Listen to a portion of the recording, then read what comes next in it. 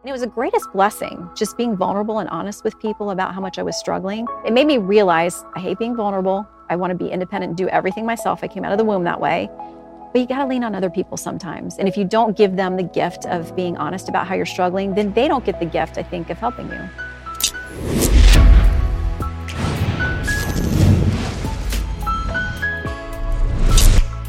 Hey, and welcome. This is the Ben Shapiro Show Sunday Special. I'm excited to welcome Shannon Bream. She's the author of the brand new book, Finding the Bright Side. We'll get into that book and everything else you need to know about Shannon Bream in just 1 second. But first, hiring is challenging, which is why, we end up with people who have to adjust the lights every single episode. But there's one place you can go where hiring is simple and fast and smart. It's a place where growing businesses connect to qualified candidates.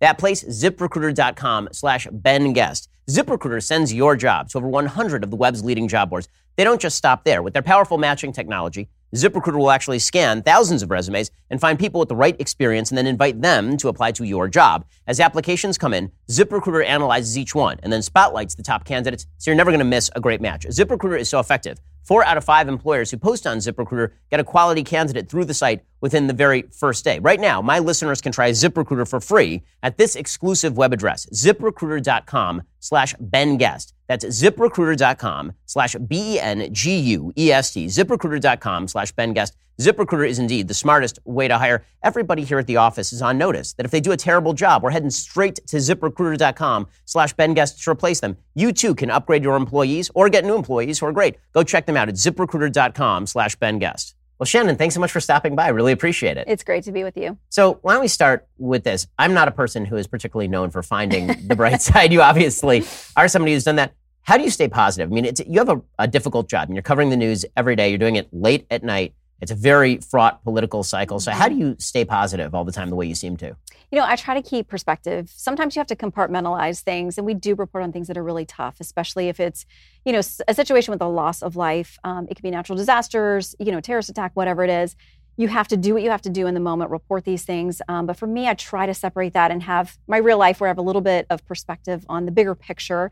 For me, my faith is at the center of everything. And that's really my compass and kind of where I have my foundation. And so for a lot of people, I think, I'm not sure where they put their roots and where they kind of find that stability, but that's it for me. So one of the big controversies that's broken out in sort of the journalistic sphere is the objective journalist versus opinion journalist divide. Now, I'm very obviously an opinion journalist. I say what I think. It must be difficult for you because you are a fair and balanced objective journalist, and that means you're trying to remove your views. How do you, number one, do that just as a human being? And number two, how much do you think it's possible to do that as a journalist? I think you have to make the effort 100% of the time. If you're in, as I am in the news division, and we go through our show every night when we're preparing it, we want to make sure that all sides are presented. Do we have guests that are opposing in views on any particular issue we're going to cover? We go through the copy very carefully and say, let's take out any adjectives that are over the top. It's always good to winnow those out. And just let the story speak for itself. Let the facts speak for themselves. We make sure that we give voices to all sides. It doesn't matter what I agree or disagree with. And I feel like I'm doing my job if at the end of the day, my Twitter is split. I have some people on there who say, you're the worst. You are attacking our president. Why don't you respect him? And on the other side, the very same show, I have people who will say, obviously, you're taking all of your talking points straight from the White House. The president told you exactly what to say. And I think, well, if people don't know where I'm coming from personally, then I've done my job. Because, of course, all of us have our own opinions as human beings. But my goal every night in doing the show is that people don't know what my personal opinions are. We just give them the news. Our viewers are smart. They can figure things out for themselves. So we give them the information and leave it to them. So is it frustrating for you? You see a lot of politicians, particularly on the Democratic side of the aisle, now having this open debate about whether it's even appropriate to do things like appear on Fox News, whether to do these town hall events with the objective side of Fox News, people like Bret Baier.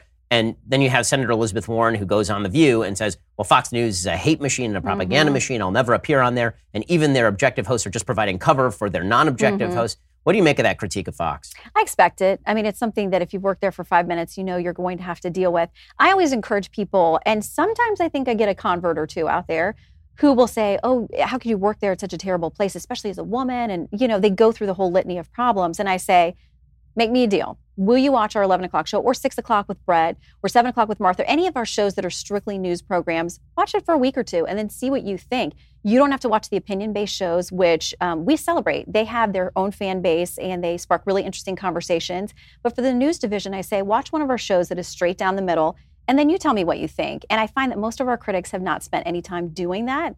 So I think it's fair to ask them to recognize the difference, choose one of those news programs, and then you can judge for yourself. And I think if people do that, they might be pleasantly surprised. How much does the news division interact with the opinion division? Do you guys talk amongst yourselves? Are you guys friends? How does that work? We are all friends. I mean, my hallway, I've got Tucker, Laura, Brett, and myself. We're all on there. And Britt Hume is on our hallway, too.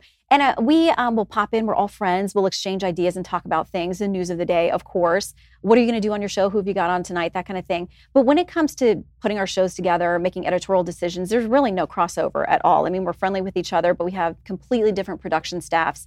And the way that we tackle our shows, I think, is very different. So given sort of the politically fraught nature of the moment and the very strong opinions that people hold about President Trump, what do you think is the best way as an objective journalist to cover President Trump? It's been kind of fascinating. Mm-hmm. From the left, there's been a contention that if you treat anything that is pro-Trump with any level of seriousness, that you are somehow contributing to his fake news narrative or that you are somehow covering for him. On the right, there's this feeling that if you criticize President Trump at all, then you are being disloyal or that you are treating him as something terrible. What is the best way to cover President Trump, and how exactly do you separate the narrative from the news when you do this?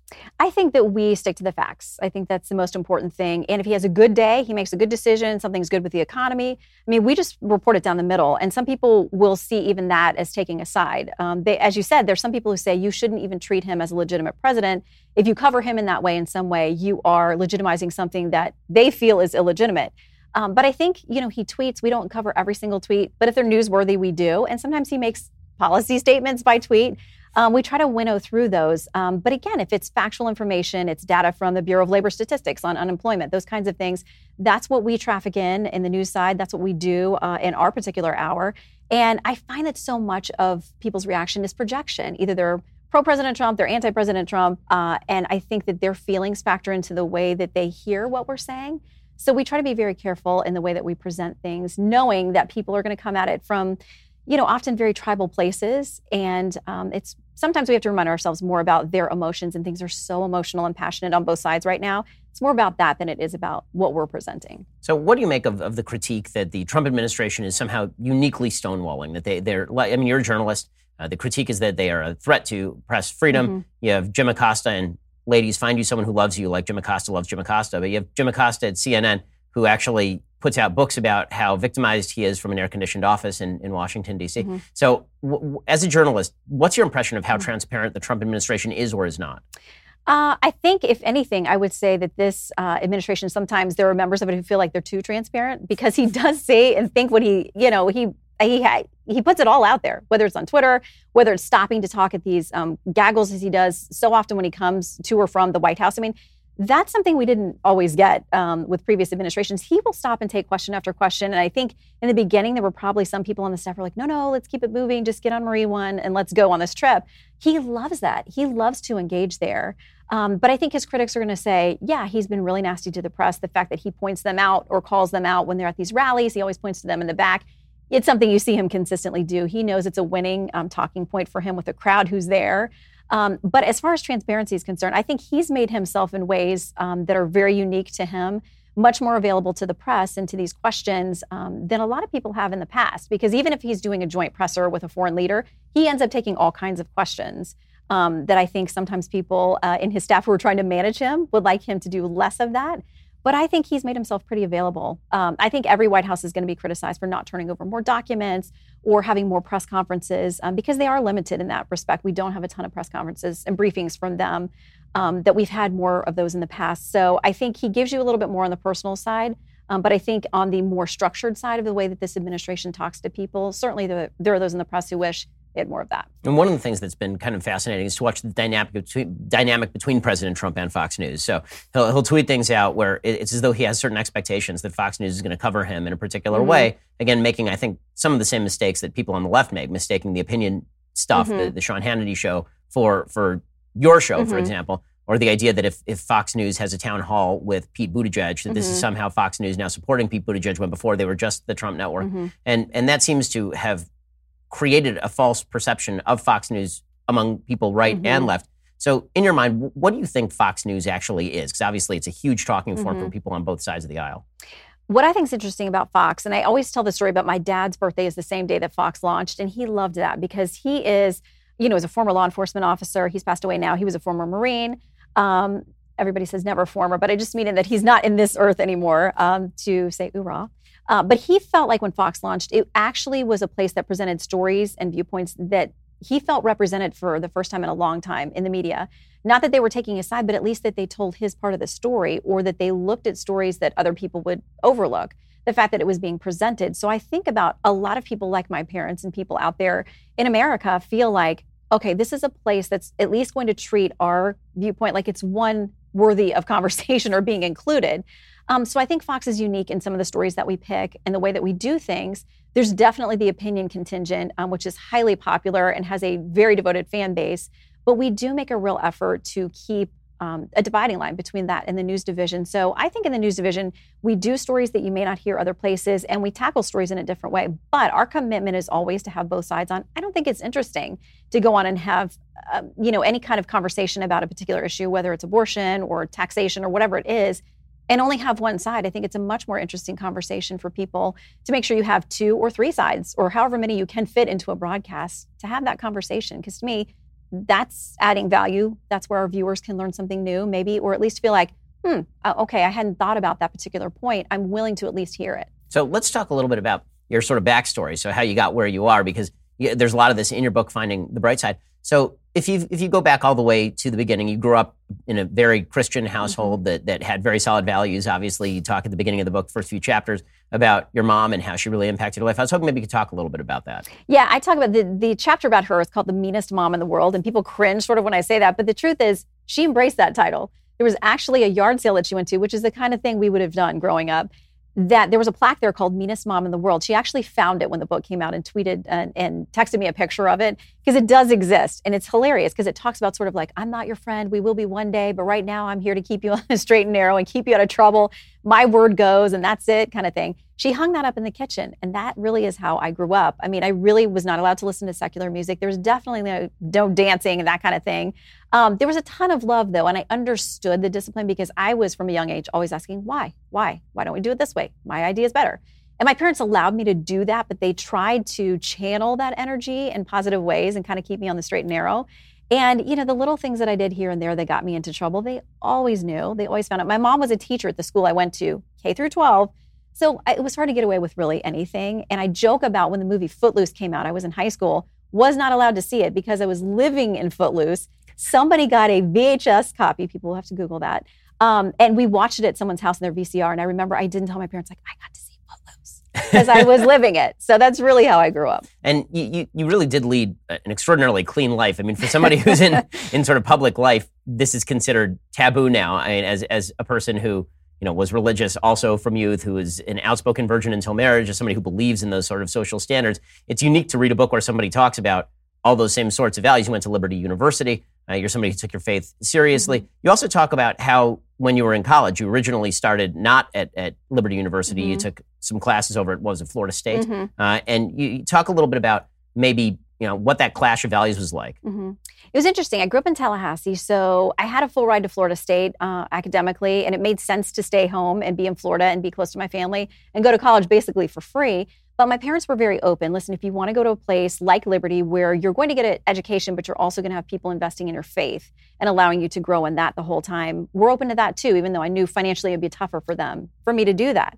So I did take classes right out of high school at Florida State. It's a great university, but I realized that very first class that I had in psychology, that there were going to be serious questions about my faith. We were asked to write about the most important thing in our lives, and I talked about my relationship with God.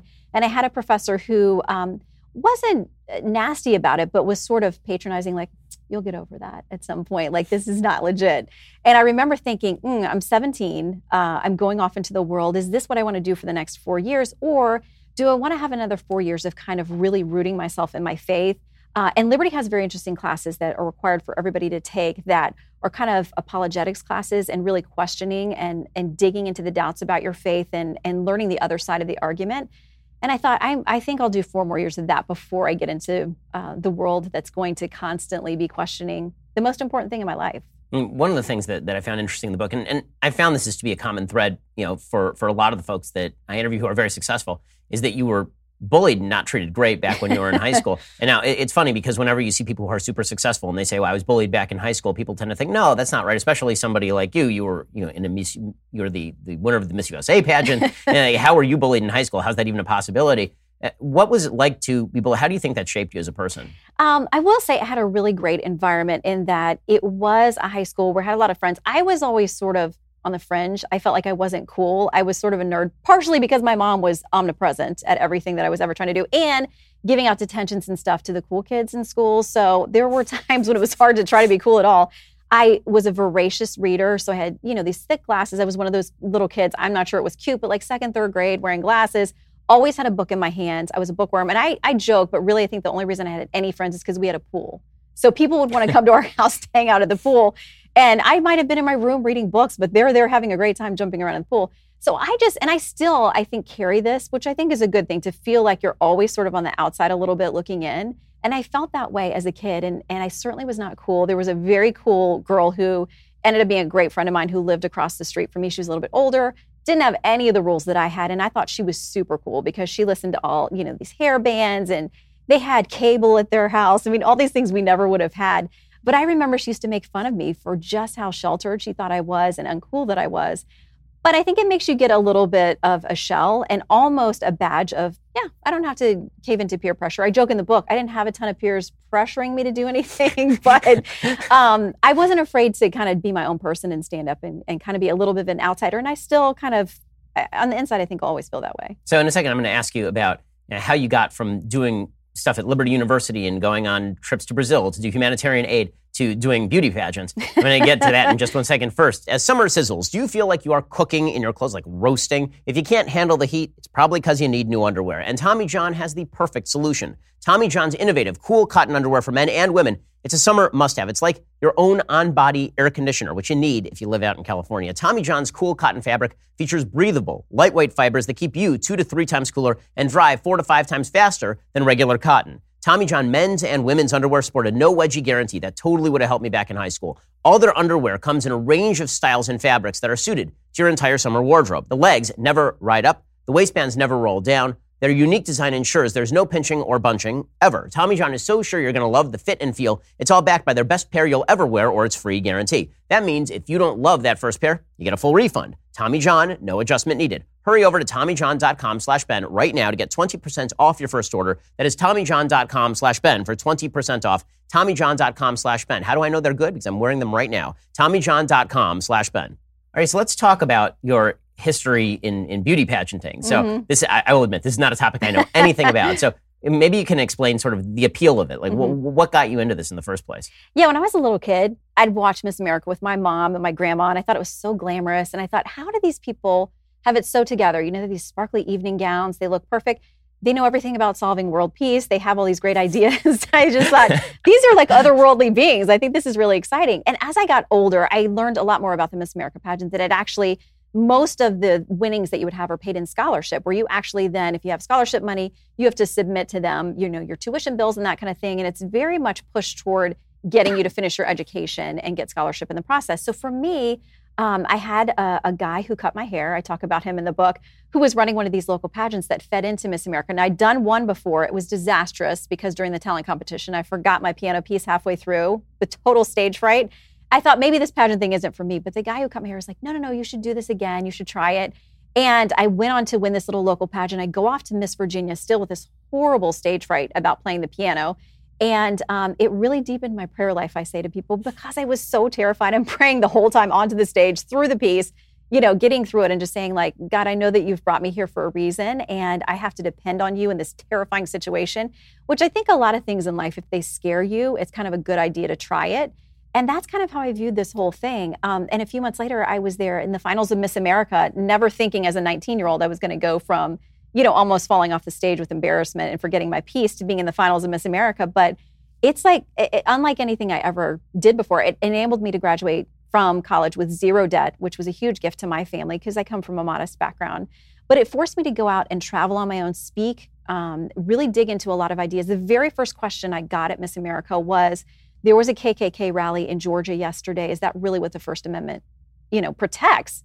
And I thought, whoa, okay, we're going to have serious questions and serious discussion. And so it's a very thoughtful, engaging process. Not for everyone. Not everyone wants to walk on stage in a swimsuit and high heels.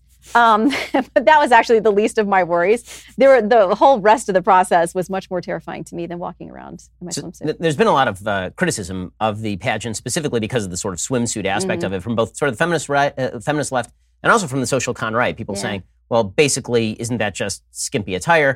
Is that appropriate? What's your take on whether these pageants should continue to include things like swimsuit competitions? I mean, to me, nobody is forcing you to do this. If you choose this way, potentially to put yourself through school or to, push yourself intellectually to really dig into these issues, for a lot of the young women, that's the toughest part, is doing the interview and having to dig into questions like the First Amendment or gun control or whatever it is. There are a lot of political questions in the pageant now. So I think that there are a lot of ways to look at how it pushes you. I mean, for me, the physical aspect of it was the least of it.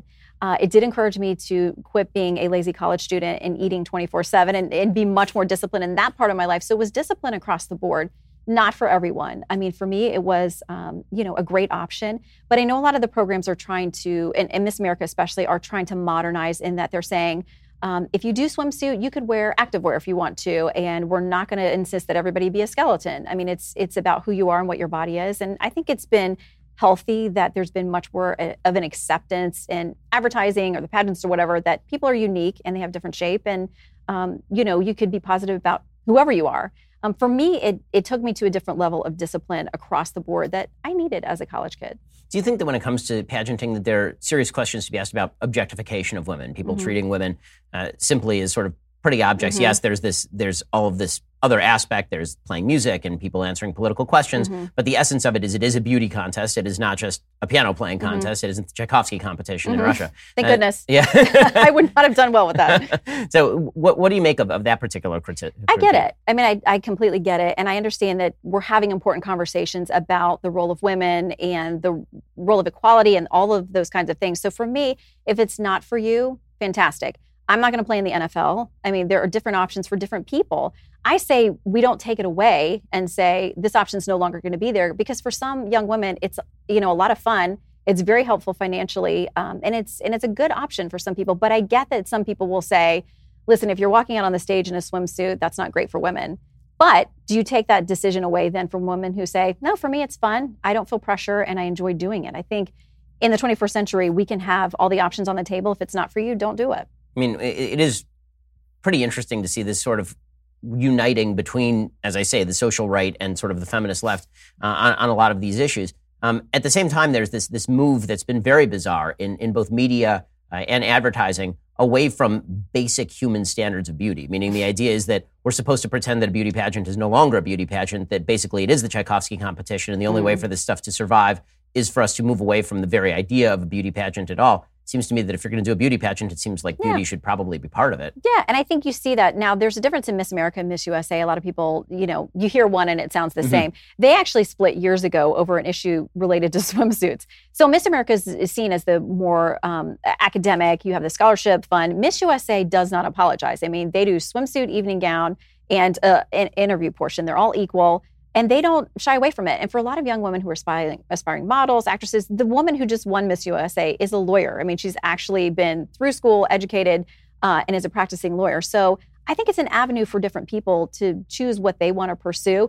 Miss USA makes no bones about the fact that this is a beauty pageant, this is a competition, but we also have women here who are doctors and lawyers. And if that's what they choose to do, good for them. Yeah, I mean, when I was at Harvard Law, one of my friends there was actually a former Miss America winner, Erica Harold, who ended up running for Congress in Illinois. And there are an enormous number of qualified women who actually compete in this sort of stuff and are really academically brilliant. So speaking of that, you ended up moving on into law. So how did you decide that was the direction that you wanted to move? Well, I was always fascinated by politics, and it's all intertwined with this idea of our laws and how they come to be and how we decide to navigate our society. My dad had always said to me when I was in school, you're going to law school or med school. You're going to pick one. I don't want to hear anything about any guys or anything else. Your parents weren't Jewish? I know, they might as well have been. They were sort of like, you pick one of those. Listen, med school was not ever going to happen for me for numerous reasons, but law school had no math, and I thought that would be a good option for me.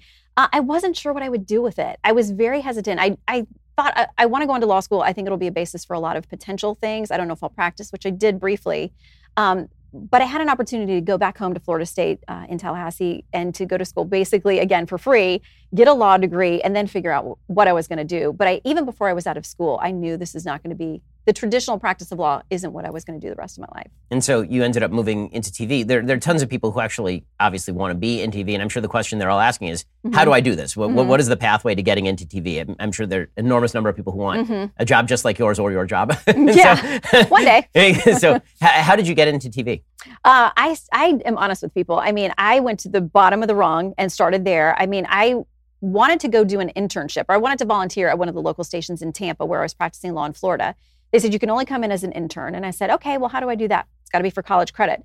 I started calling all of the local universities and schools like, hey, can I take this credit through you so I can go intern at this? Nope, you have to come back here, get your mass comm degree. When you get into your third or fourth level of classes, then we'll approve this internship credit. And then you can do it. And I thought, that's not realistic for me right now. So I just kept going, no. I finally get to University of South Florida. I get to the dean of the communications school. This is a time when faxes are still happening. I mean, I'm faxing my transcripts from law school, from college to say, look, I'm a serious person. I want to do this. Will you help me? He was the first person who said, okay, you're driving me crazy. Because I think if you just wear people down, that's half of it. He said, stop faxing me and sending me all this stuff. I'll do this for you. You have to do a news writing class because you know nothing about that. We'll do that, but then I'll also approve the credits for you to go intern at night at this station. So I did that, and I didn't tell my law firm, and I would go nights and weekends, overnights, whatever I had to do to just go intern there. I would go out with photographers, reporters. I would work the desk, answer the phone, make coffee. I mean, I started at the bottom. I was running everybody's errands while practicing law during the day, but I loved it. I loved being in the newsroom, and I thought, I need to stick with this and figure out what to do here. So a few months into it, when the internship was wrapping up, I went to the boss there and said, I'm going to quit my law firm. And he's like, no one here has offered you a job. I'm like, technicality. I feel like this is what I'm going to do. So I'm just going to, move down this path. And within a few weeks there, they had this overnight position open up 2 a.m. to 11 a.m. And I took it. And it was, a major salary cut. The hours were terrible. I felt like I never saw my friends. My husband would tell you I was tired all the time, but so happy. And so I started at the bottom, and any little job they would let me take on, I learned TV production from being there and doing it. I was working the prompter. A producer quit, I started producing. I mean, it was just one thing after another and just learning on the job, which is a, sink or swim kind of situation. But it was a great experience. Yeah, I mean, that's a very familiar story. I finished law school. I worked at a law firm for 10 months. I hated it. I despised it. Right? I was about to get married. We had just gotten a mortgage on a condo. And my wife looked at me and said, you should quit. So I quit, and I took a job for 1/3 the pay, doing production behind the scenes. And that's how everybody starts. I mean, it's still good to go to law school. I mean, I definitely recommend folks should continue. It teaches you a certain way of thinking that's very useful. But don't stick with something that you hate just because there's some money behind it. Life is too short. Yeah, and I had to tell myself, even within the news business, there have been times I've taken promotions or different jobs that were tied to a financial bump. And I thought, I knew that wasn't right for me, but I did it for the wrong reasons. So I do think you have to follow your passion and what you're going to be excited to get up every day and do. So how did you get from local news all the way to Fox News, being a national broadcaster? Well, I do like to include the story about getting fired for my very first TV job, because the guy who put me on TV left the station. The new guy who came in, everybody was freaked out. And they said, you don't understand. When a new person comes in, they clean house. And I'm like, I'm making no money and I'm doing 10 jobs here and loving it. I have a great attitude. Like, I'm safe.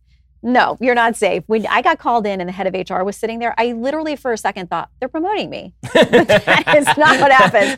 No, the head of HR is sitting there. That's not happening. And the guy said to me, you're the worst person I've ever seen on TV. You will never make it in this business. I don't know why anyone put you on television. It was humiliating. And I cried. I literally went into a soundproof edit bay and cried. I was so humiliated. It took months and months and months for me to get anyone to return my calls. I applied for jobs all over the country. Eventually, I landed at a wonderful station in Charlotte, North Carolina, worked there 3 years, then went to DC to work for the NBC affiliate. While I was there, Fox had exploded, and I was sending my work there, couldn't get an interview. Nobody cared because they get 1,000 resumes a day. And so my husband, who handles professional speakers, had booked Britt Hume for an event. It was a breakfast event. And he said, you need to come with me tomorrow morning. He'll be there. Maybe we can talk to him. I'd worked the late news the night before. I did not want to do it. I got up that morning, had a huge zit on my face. Like, this is not a good first impression. I don't want to go. My husband convinces me to go. So we get there. Britt's waiting backstage in the green room. So he's sort of a captive audience. The program's running behind. A little ways into that, my husband says, you may not know Britt, but if you recognize my wife, she is a local anchor here in D.C. And Britt's like, oh, very nice. What would you like to do long term? And this was my moment of truth. And I just said, I want to come work for you at Fox. And he was like, that's nice. It was sort of like this polite blow off. He's like, people say that to me all the time. I'm not sure they understand exactly what we do, how it's done, but send your stuff over. Maybe I can give you some advice, some career advice. I'm a little embarrassed. I leave the room, sort of take a walk. The guys are there talking. While I'm gone, he says to Sheldon, my husband, do you think that, or does she like politics? What does she like to cover? And he said, well, when she was in law school, she worked in the Florida Speaker's office. And he said, law school, did she finish? My husband's like, yeah, she graduated with honors. Britt says to him, do you think she would want to cover the Supreme Court for Fox News?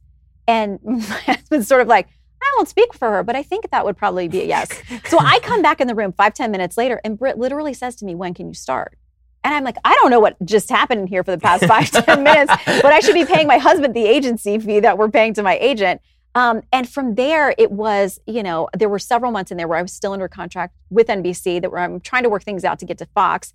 Didn't think it was going to happen. Numerous times it looked like it wouldn't come together. And I had to sort of let go of the process. And eventually when my contract was up with NBC, I went over to Fox thanks to Britt Hume, and I've been there ever since. So I want to ask you about the Supreme Court beat, what that was like in just 1 second. But first, with the ever-increasing number of car makes and models, it's now impossible to stock all the parts you need in a traditional chain storefront. Why endure often pointless or seemingly intimidating questioning like, is your Odyssey an LX or an EX? And wait while the counterman orders the parts on his computer, choosing the only brand his warehouse happens to carry. This seems like a bad deal, especially because you have computers with access to rockauto.com at home and in your pocket. RockAuto.com is a family business serving auto parts customers online for 20 years. Go to RockAuto.com to shop for auto and body parts from hundreds of manufacturers. They have everything from engine control modules and brake parts to tail lamps, motor oil, even new carpet. Whether it's for your classic or daily driver, get everything you need in a few easy clicks delivered directly to your door. The RockAuto.com catalog is unique. It is super easy to navigate. Quickly see all the parts available for your vehicle. Choose the brands, specifications, and prices you prefer. Best of all, prices at rockauto.com are always reliably low, and the same for professionals and do-it-yourselfers. Amazing selection, reliably low prices, all the parts your car will ever need. Go to rockauto.com. Go to rockauto.com right now. See all the parts available for your car or truck. Write Shapiro in their How Did You Hear About Us box so they know we sent you, because that's how you heard about them. So write Shapiro in that How Did You Hear About Us box at rockauto.com. So let's talk about what it was like to cover the Supreme Court. Obviously, the Supreme Court has become an incredible hot button, certainly over the course of my lifetime. I really think it's been exacerbated really since Roe versus Wade. But even in the last 15 or 20 years, it seems to have become the number one issue on a lot of people's radar. Many people attribute President Trump's victory to the fact that there was an open Supreme Court seat, and that was Scalia's seat. So what was it like to cover the Supreme Court? How political was it at the time? When I first got started, I realized how much I had to learn. The very first giant case I covered over there was dealing with Guantanamo Bay, the rights of various prisoners there.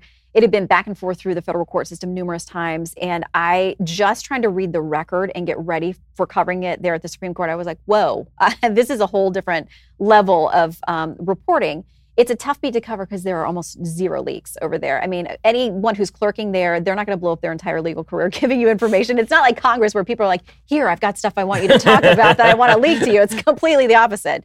But I loved it because it was an intellectual challenge for me. I was getting to use that law background doing it. I just knew I had a lot of work to do to get up to speed over there. So it was a little overwhelming in the beginning. It's a very austere place, and they don't mess around over there. But I've really enjoyed getting to know the various justices as much as you can, really trying to figure out how their brains work, how you think they're going to vote, and really interpreting the oral arguments, because there are a lot of them that lay booby traps on both sides, and they want to play devil's advocate so you don't know how they're going to vote. It has become highly political, which I don't think is what the founders ever intended for the judicial branch at all. I think it's morphed into something that's probably away from the original intentions. But covering the confirmation hearings, I should say battles over the last several years, I've never seen anything like what happened with the Kavanaugh situation. I mean, I've covered, that's probably my fifth one. There was nothing ever like that before. And I think even just, you think about Justice Kennedy, who was, such, at the end, the swing vote, he hated that term. He was confirmed 97-0. I mean, those days are gone. I can't imagine us doing that. Years ago, they would confirm by voice vote. Now it's a totally different process. And I think the whole thing has been so politicized. I think it's a little bit off the rails. What did you think of how the Kavanaugh hearings broke down? I mean, obviously that was probably the biggest hot button issue of the last 5 to 10 years in American politics, maybe even surpassing the 2016 election itself.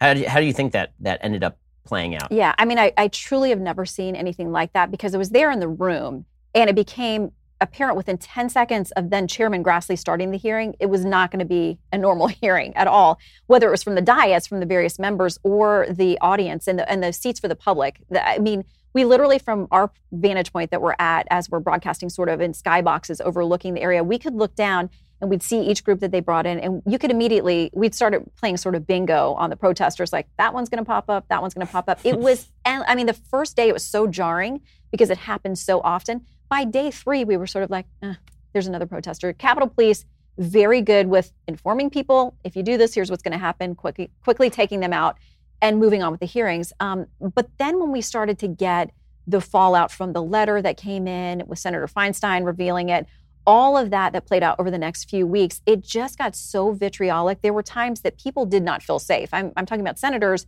trying to get to the floor to vote. You saw it happen. I mean, regardless of what side they were on, there were a lot of people who were very upset. I've never seen people that emotional about anything I've covered.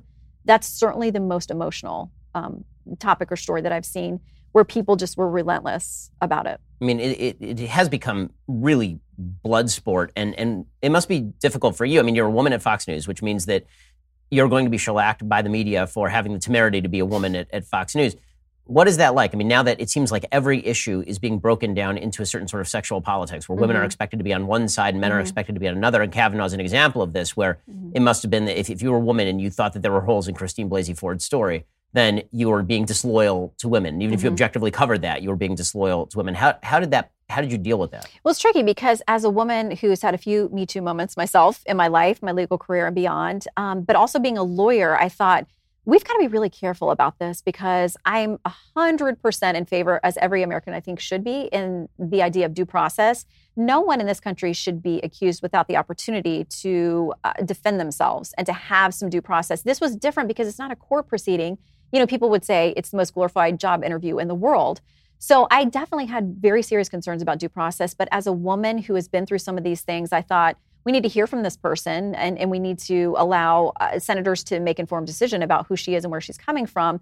But as we started to get in that second and third and fourth tier of people who are now sending in anonymous letters, that he and his friend had sexually assaulted them multiple times in a car, but I can't name myself, the guy who got in trouble for sending in a false report about something, saying that a woman was on a boat with Kavanaugh and she called him for help. I mean, it just got to be preposterous. We're like, now we're losing sight of the core story, the person who is willing to come here under oath and tell her story, his side of the story, as we're now, Michael Avenatti gets into it. We have the Julie Swetnicks. I mean, it turned into such a circus that I think people lost the ability to be objective about a lot of it because it became completely political and not about the substance of what was being discussed. So I want to ask you about some of those Me Too experiences. So obviously this has become a hot button issue again in the country. It seems like this has really ratcheted up since 2012, when Mitt Romney was the most anodyne human being ever to walk the earth, was supposedly waging a war on women. And then that was revived, obviously, during 2016, when President Trump, who was not anodyne,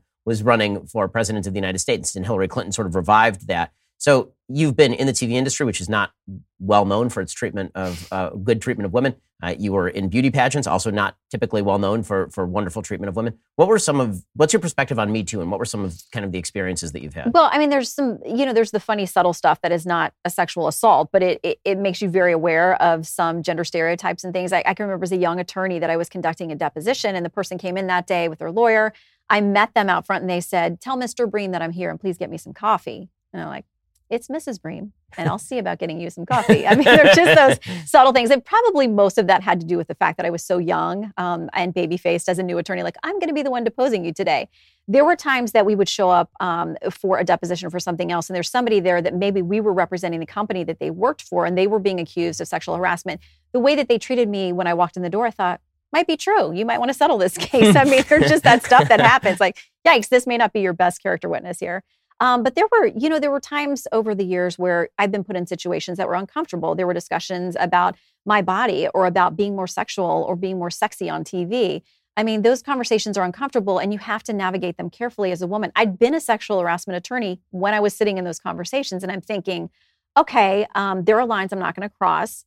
How close am I to that line? Because my career does matter to me. I think there's a way to, as a woman, navigate this carefully, to respectfully use comedy or humor to get myself out of this situation, not offending the person who is now making a decision about my career, but also maintaining my own dignity. And sometimes it's a really thin line to walk. Yeah, how do you decide where exactly that line ought to be? We've spoken with a bunch of women on the show before and asked the same sort of question.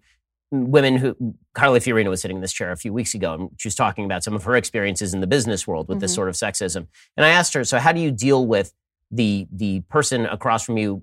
Do you seek to diffuse? Do you seek to elevate? At what point do you say, okay, well, I can't work here anymore? How do you draw those lines? Yeah, and that's so frustrating to me as a woman, because you feel like you shouldn't have to make that decision. I mean, you shouldn't be put in that place.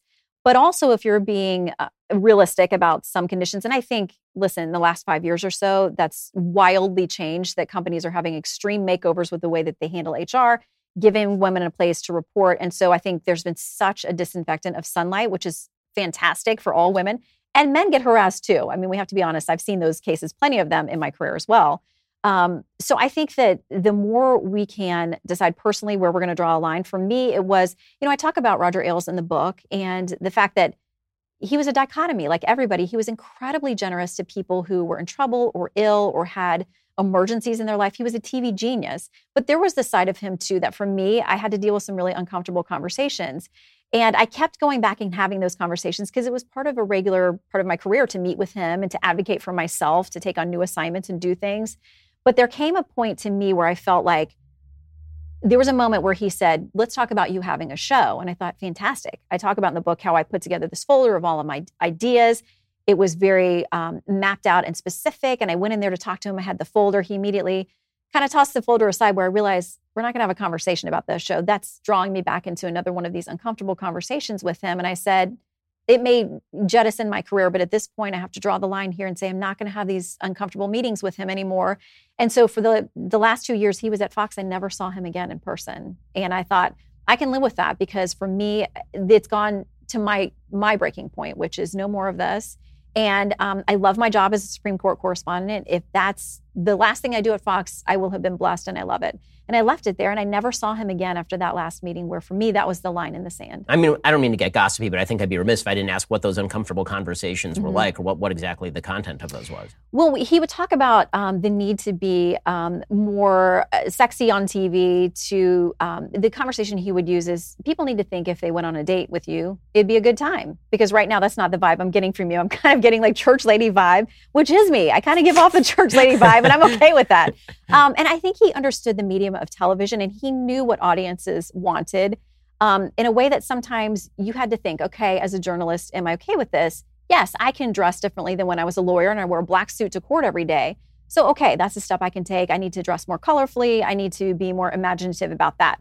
But if I have to try to do the news in a way that's also me flirting with the audience, no, that's not okay with me. That feels, you can have a wink and a nod about a funny topic or story here and there, but I didn't want to come across as provocative or somebody who was trying to be sexually alluring while delivering the news. That just wasn't something that works for me as a combination. It's been really fascinating to watch everybody trying to navigate kind of the new lines. And I'm, as a social conservative and somebody who is very strict on these matters myself, I'm pretty comfortable as a social conservative with a lot of the new lines that are being drawn. At the same time, one of the things that I see is that there's almost a virtue that is attached to claiming for some people that they've been victimized more than they've been victimized. The other week, I was with my wife, and we were at Disneyland with my kids. We're walking down the street, and there was this big, fat, homeless guy who's sitting on the side of the street, and he's wearing a beanie with a marijuana symbol on it. And I figure, okay, well, this guy probably is not vice president at Chase Manhattan Bank. And we're walking by, and he turns to my wife, who's an attractive woman. And as she walks by, he goes, "Oh, girl, don't do that." And my wife turns to me and she goes, "Still got it."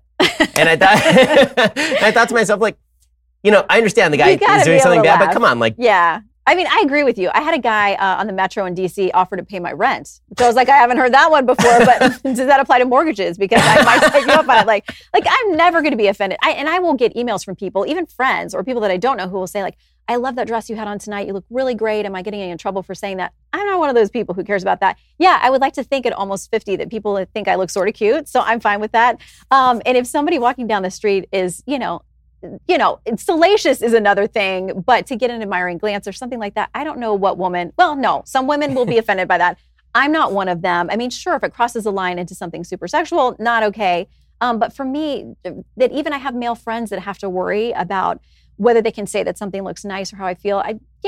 I'm hoping that the pendulum will equalize somewhere where people can feel comfortable saying nice things to a friend or a woman that's in their life that they are an acquaintance with, and not feeling like they have to be hypersensitive. But good for your wife.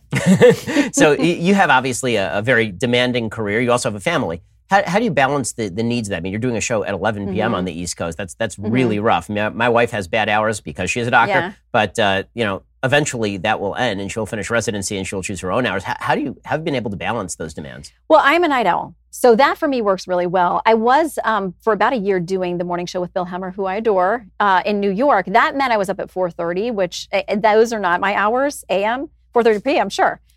So when they came to me and said, we really want you to launch this nighttime news show at 11, I thought, I'm awake then. That's great for me. So it works really well for me, just, biologically. And I also have a husband that we've been married for almost 24 years.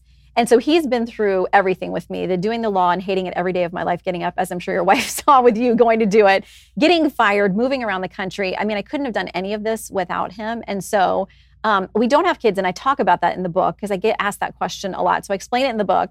But the two of us, we kind of try to be each other's biggest cheerleaders and biggest supporters. We disagree and have arguments like everybody does. But we try to remember we're on the same team. And so that means that sometimes when I have crazy hours and I travel, he comes with me when he can, or he makes sure that our house does not completely implode in disaster when I'm not there.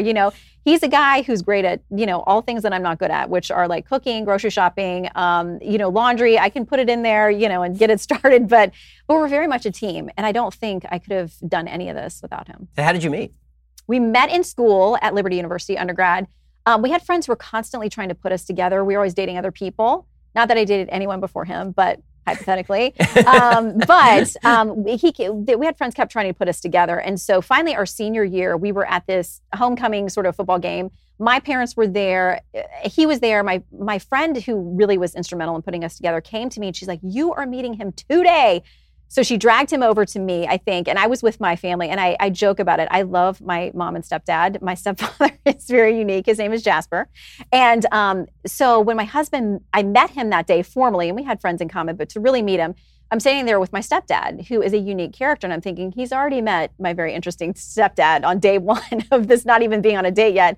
And so I thought, if he can make it through that gauntlet on this very first meeting, there might be something to it. Now, we were still dating other people at that time, so nothing came of it. But our final semester in school, we were both single and available.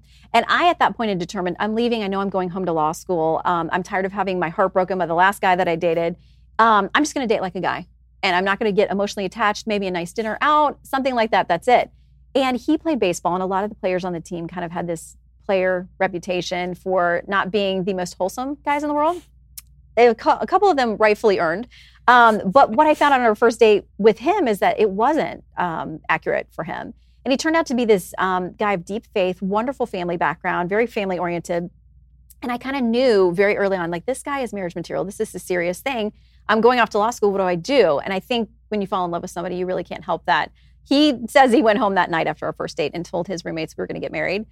He didn't tell me that for a little while, but I think that I knew right away it was something different too. Yeah, that is...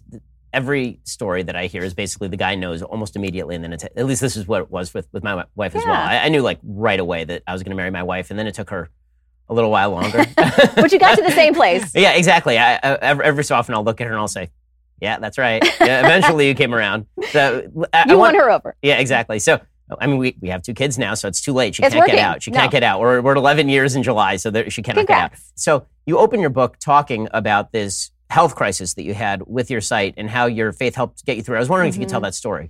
Yeah, I've been struggling for a long time with a genetic eye condition that I have. And I didn't know, it took me almost 2 years to actually get diagnosed. What I knew was I'd started waking up in the middle of the night with excruciating pain that, literally makes me jump out of bed. It was as if somebody were stabbing my eye.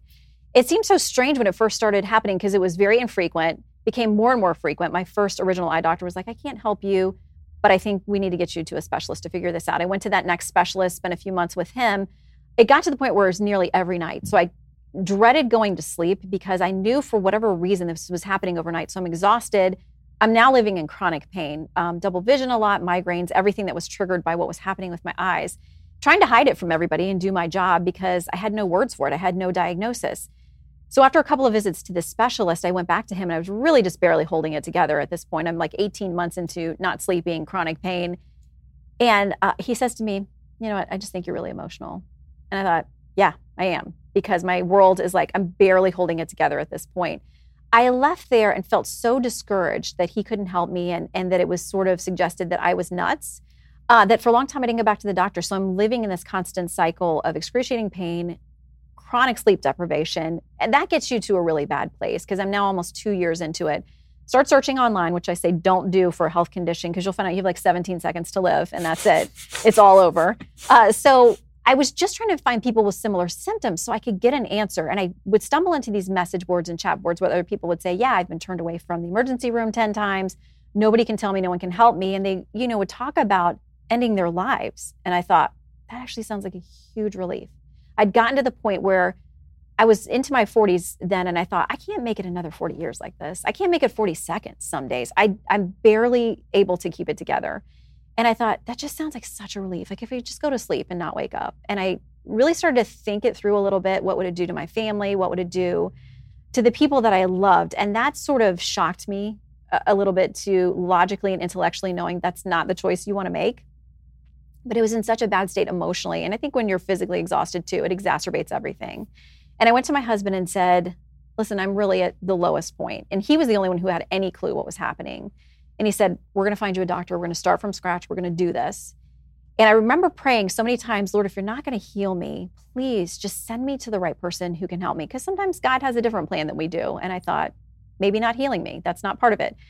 So I worked to find another doctor. Within a couple of days, I found this fantastic cornea specialist in DC. And I called and I said, keep it together. Don't act crazy. Don't cry on this phone call. And the lady said to me, can you hold on? She came back and said, he had a cancellation for tomorrow. Can you make it? And I said, one more night, God, I'm just praying, get me through this night. Let this guy help me tomorrow. I get there. And his assistant who does the initial assessment, does all the write-up. He walks in having read that and he's like, I know what you have. And it really, for the first time in 2 years, I felt like this little sprout of hope, like somebody finally is going to help me. He says, let me look at your eyes, but I'm almost 100% sure. He goes through and he's like, yep, this is what you have. It's a genetic condition.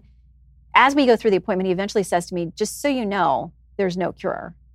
And I completely lost it. I don't remember even checking out. I remember running back to my car. I was filling in for Brett Bear that night on the 6 o'clock show. I had to get back. And I remember getting in the car and just sobbing and sobbing and sobbing and saying like, God, why? Like I can't continue living like this. And I really just thought, I'm going to just drive my car off a bridge. I mean, I can't function this way anymore. And I was praying and crying. And I remember, I say to people, I don't feel like I've audibly heard the voice of God, but I remember feeling in my spirit him saying, I will be with you. Not, I'm going to heal you. I'm going to take this away. Life's going to be perfect, but I'm going to walk through this with you.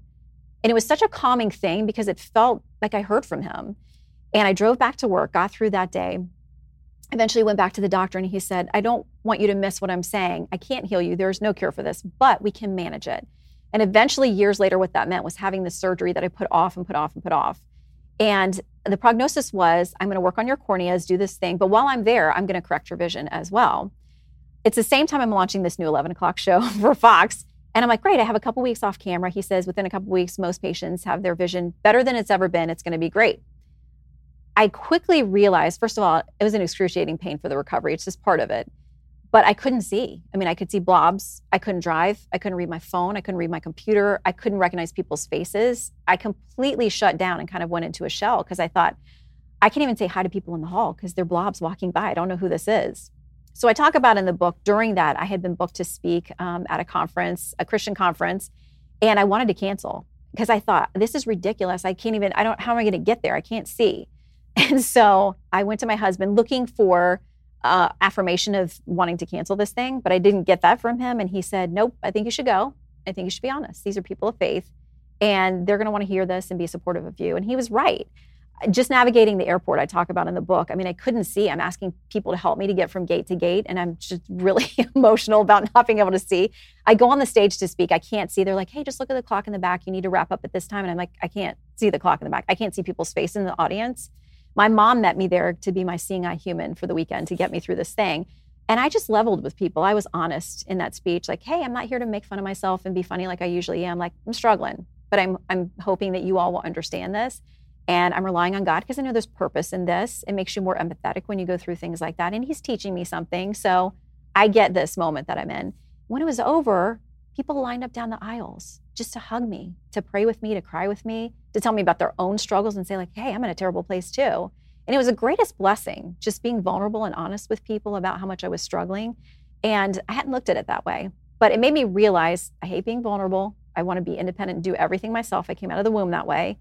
But you got to lean on other people sometimes. And if you don't give them the gift of being honest about how you're struggling, then they don't get the gift, I think, of helping you. I think that's one of the most beautiful things about the book, Finding the Bright Side, is that you actually do talk about this sort of stuff. Because if you happen to be a strong person, it seems like you seem like a congenitally happy person, a person who just by nature, every time I've met you, you've been upbeat. That people think, therefore, that you haven't suffered, that you don't have to struggle with these things. The fact that you are willing to openly struggle with these things, I think, is a good reminder to folks that just because somebody is happy doesn't mean that they're not struggling to be happy, or that if you have struggles, you can't be happy.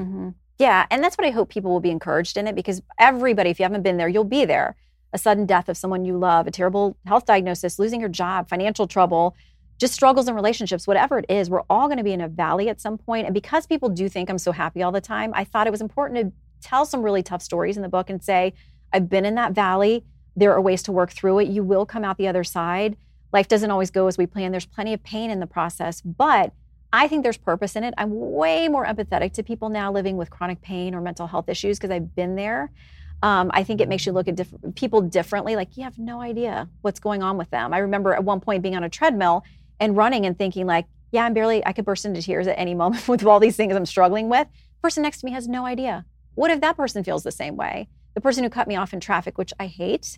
I'm a little crazy behind the wheel myself, but who knows what they're rushing off to do? I mean, we have to give each other a little bit more leeway and a little bit more respect and love, because everybody's struggling with something. So, and let's get back to you covering stories and journalism. So you talked about the difficulties of covering the Kavanaugh hearings. What was the hardest story you had to cover, and what hardest for you personally? I think sometimes where you've been at the site of devastation. I mean, I've covered tornadoes and, storms, Superstorm Sandy, things like that, where you see people who utterly feel like they've lost everything, or they're just looking around themselves and their life, at least the physical part of their life, seems to be in shambles. I mean, that's really difficult. I had a story one time when I was a local reporter in DC about a woman who had been out walking, an older woman, and there was a hit and run, and police were searching for this person. She had been killed in that accident. And as a reporter, you have to go to the family and go knock on the door. I got there, and it became quickly apparent to me as I started talking to her husband, he did not know yet. And we were the first ones to arrive on the scene. His kids weren't even there yet. And those moments make you stop and think about humanity and just how precious life is, and how we can report on these stories every day. People's lives are being devastated by the things that we report on, whether it's a shooting or anything else, a natural disaster. So I think things that force you back to the humanity of the people that you're covering, so they aren't just another story that you read in the prompter, but you're actually seeing them and seeing the devastation to them. I think as a reporter, those are the hardest things, to show up and see people in enormous grief. It's interesting being in sort of the political business and covering the news. Every so often I sit around wondering, am I really just sort of in the gossip business? Because it seems like a lot of what we do these days is just covering whatever gossip is happening without really thinking about how it impacts people's lives. What gets you up in the morning to do what you do for a living, when it seems like, half the stuff that we have to cover is just minutia or errata of the day? I'm super curious. You probably are too. You strike me as that kind of person where I want to know what's the real story behind the story. So I feel like every day we know what guests we have on, we know certain things that we're covering. I want to get people off their talking points and find out what's really going on. So much of DC is political theater. I think the best example of that was a few weeks ago when Speaker Pelosi and Attorney General Barr were at this event, and behind the scenes they see each other, and he jokes to her about whether she's brought her handcuffs, like she's going to throw him in the jail over at the Capitol. And she makes a joke back, well, the sergeant at arms is here, so if I need to arrest anyone, I can. That's a typical DC thing. People will be at these events or cocktail parties and they're fine.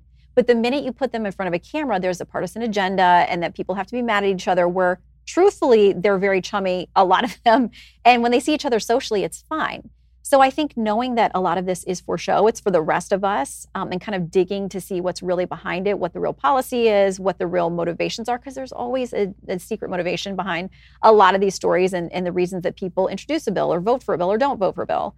So to me, what gets me up is digging to find the story behind the actual headline to see what's really going on. So you've covered politicians forever. So do you think that they are more or less honest than they are portrayed in the media? Oh, I think that's tough. My dad used to always joke like lawyers are the worst rated people, I think, behind dentists as far as like how the public feels about them. And then there's journalists. So he's like, really, you're leaving law to now go be a journalist? People feel this way about politicians.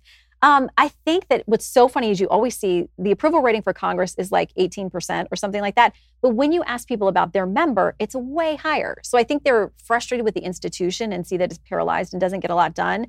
But when you talk to them about the person that represents them, a lot of times they're like, well, that's different. My person is different. And I think we've talked about this. A lot of politicians away from the camera are great people that you'd want to hang out and go to lunch with them or hang out with their families. But I think something happens sometimes in front of the cameras. They feel an obligation to have a certain talking point or to be a certain way. I do think there are good people on both sides of the aisle who genuinely are driven by their faith, their own moral compass, that they genuinely believe in and that they want to make a difference in a positive way. I think that's the minority. And I think a lot of other people are on the Hill for a lot of other reasons, or they go there with good intentions, but they get caught up in the whole thing. I mean, I'm personally a fan of the idea of discussing term limits. I think America should have that conversation. It would require amending the Constitution, which is not easily done. So I don't know. I think a lot of people get there and they get enamored of the whole thing, and it's changes them. Yeah. Since we're both members of the media, how do you think that the media climate has contributed to this? So if it used to be that, I've said forever that people say, well, if you're a president, what would you do? I'd say basically make it so that, I thought Rick Perry's line was the best, make it so that Washington, D.C. is irrelevant to your life. So you don't care who's the president. You don't care who's in Congress because they're not bothering you all the time. But the media, because we cover this stuff incessantly, because we're on top of it all the time, how much are we magnifying the conflict and making the conflict worse as opposed to helping to get people behind the news that they're seeing? Yeah, I think sometimes we have to be very careful not to take the bait, because I think both sides will put it out there and there's histrionics about this or that, and you get the press releases or the releases from the congressional offices or the tweets that are like, this is the end of the world. And you're like, no, it's not. You guys have voted on this before. This is not the end of the world. So I think we try to, like I say, when I go through a script and I see too many adjectives, I want to take those out. Like, I don't want to be so descriptive and hyperbolic about things. I think that we have a responsibility to present things. And sometimes if a story has been super overhyped, we're like, you know what? We're not doing a full guest segment on that. We're going to read it and tell people about it in the story, but we're not devoting 5 or 10 minutes to it because it's not something that rises to the level of that in reality. And I think it's up to us to parse the difference. So since now you've been covering a very polarized period in American history, are you optimistic or pessimistic for where the country is going? I'm always optimistic. You know me. I'm very Pollyanna, people will say at times. So, there's a great book out a few years ago called Implosion by Joel Rosenberg. And it was very interesting because he talks about times where our country has seemed irreparably fractured. You think about the Civil War and other periods. And it was a very good book for me to go back and read when things seem so crazy right now, to say, like, our country has been in horribly divided places before. And we have found ways, he says mostly through religious revival, but we found ways to come back to our humanity and to each other. And you don't want a tragedy to have to be the way the country comes back together. But there have been examples through history where we've been in a much worse place. Someone caning someone to death on the Senate floor, essentially. It has been crazier, as bad as it may seem now. And we've come back from that. We have reunited many times. And I think I'll always think that there is good ahead. So I do have one final question for you. I want to ask you, if you can give 3 pieces of advice to young up-and-comers who want to get into journalism, want to get into covering politics, what those would be. But if you actually want to hear Shannon Bream's answer, you have to be a Daily Wire subscriber. To subscribe, head on over to dailywire.com, click subscribe. You can hear the end of our conversation there. Well, Shannon Bream, thanks so much for stopping by. I really appreciate it. Your book is Finding the Bright Side. Folks should go pick it up right now. Thank you for your time. Thank you. Great to be with you.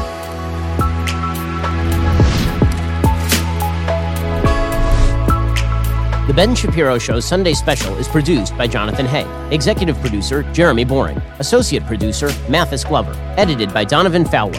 Audio is mixed by Mike Coromina.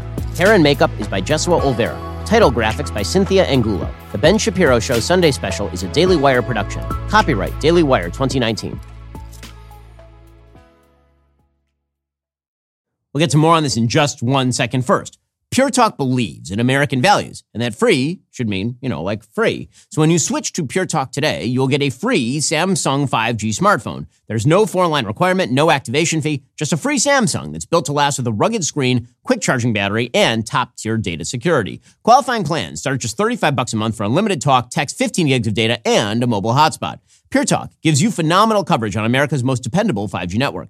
It's the same coverage you know and love, but for half the price of the other guys. The average family saves almost $1,000 a year. So, I challenge you to choose a company that actually doesn't hate your guts and shares your values. Let Pure Talk's expert U.S. customer service team help you make the switch today. Go to puretalk.com/Shapiro to claim your eligibility for your free brand new Samsung 5G smartphone and start saving on wireless today. Again, go to puretalk.com/Shapiro to switch to my cell phone company. I've been using them for years. They're fantastic. You'll love them as well. Go to puretalk.com/Shapiro and claim your eligibility on that free brand new Samsung 5G smartphone. Start saving.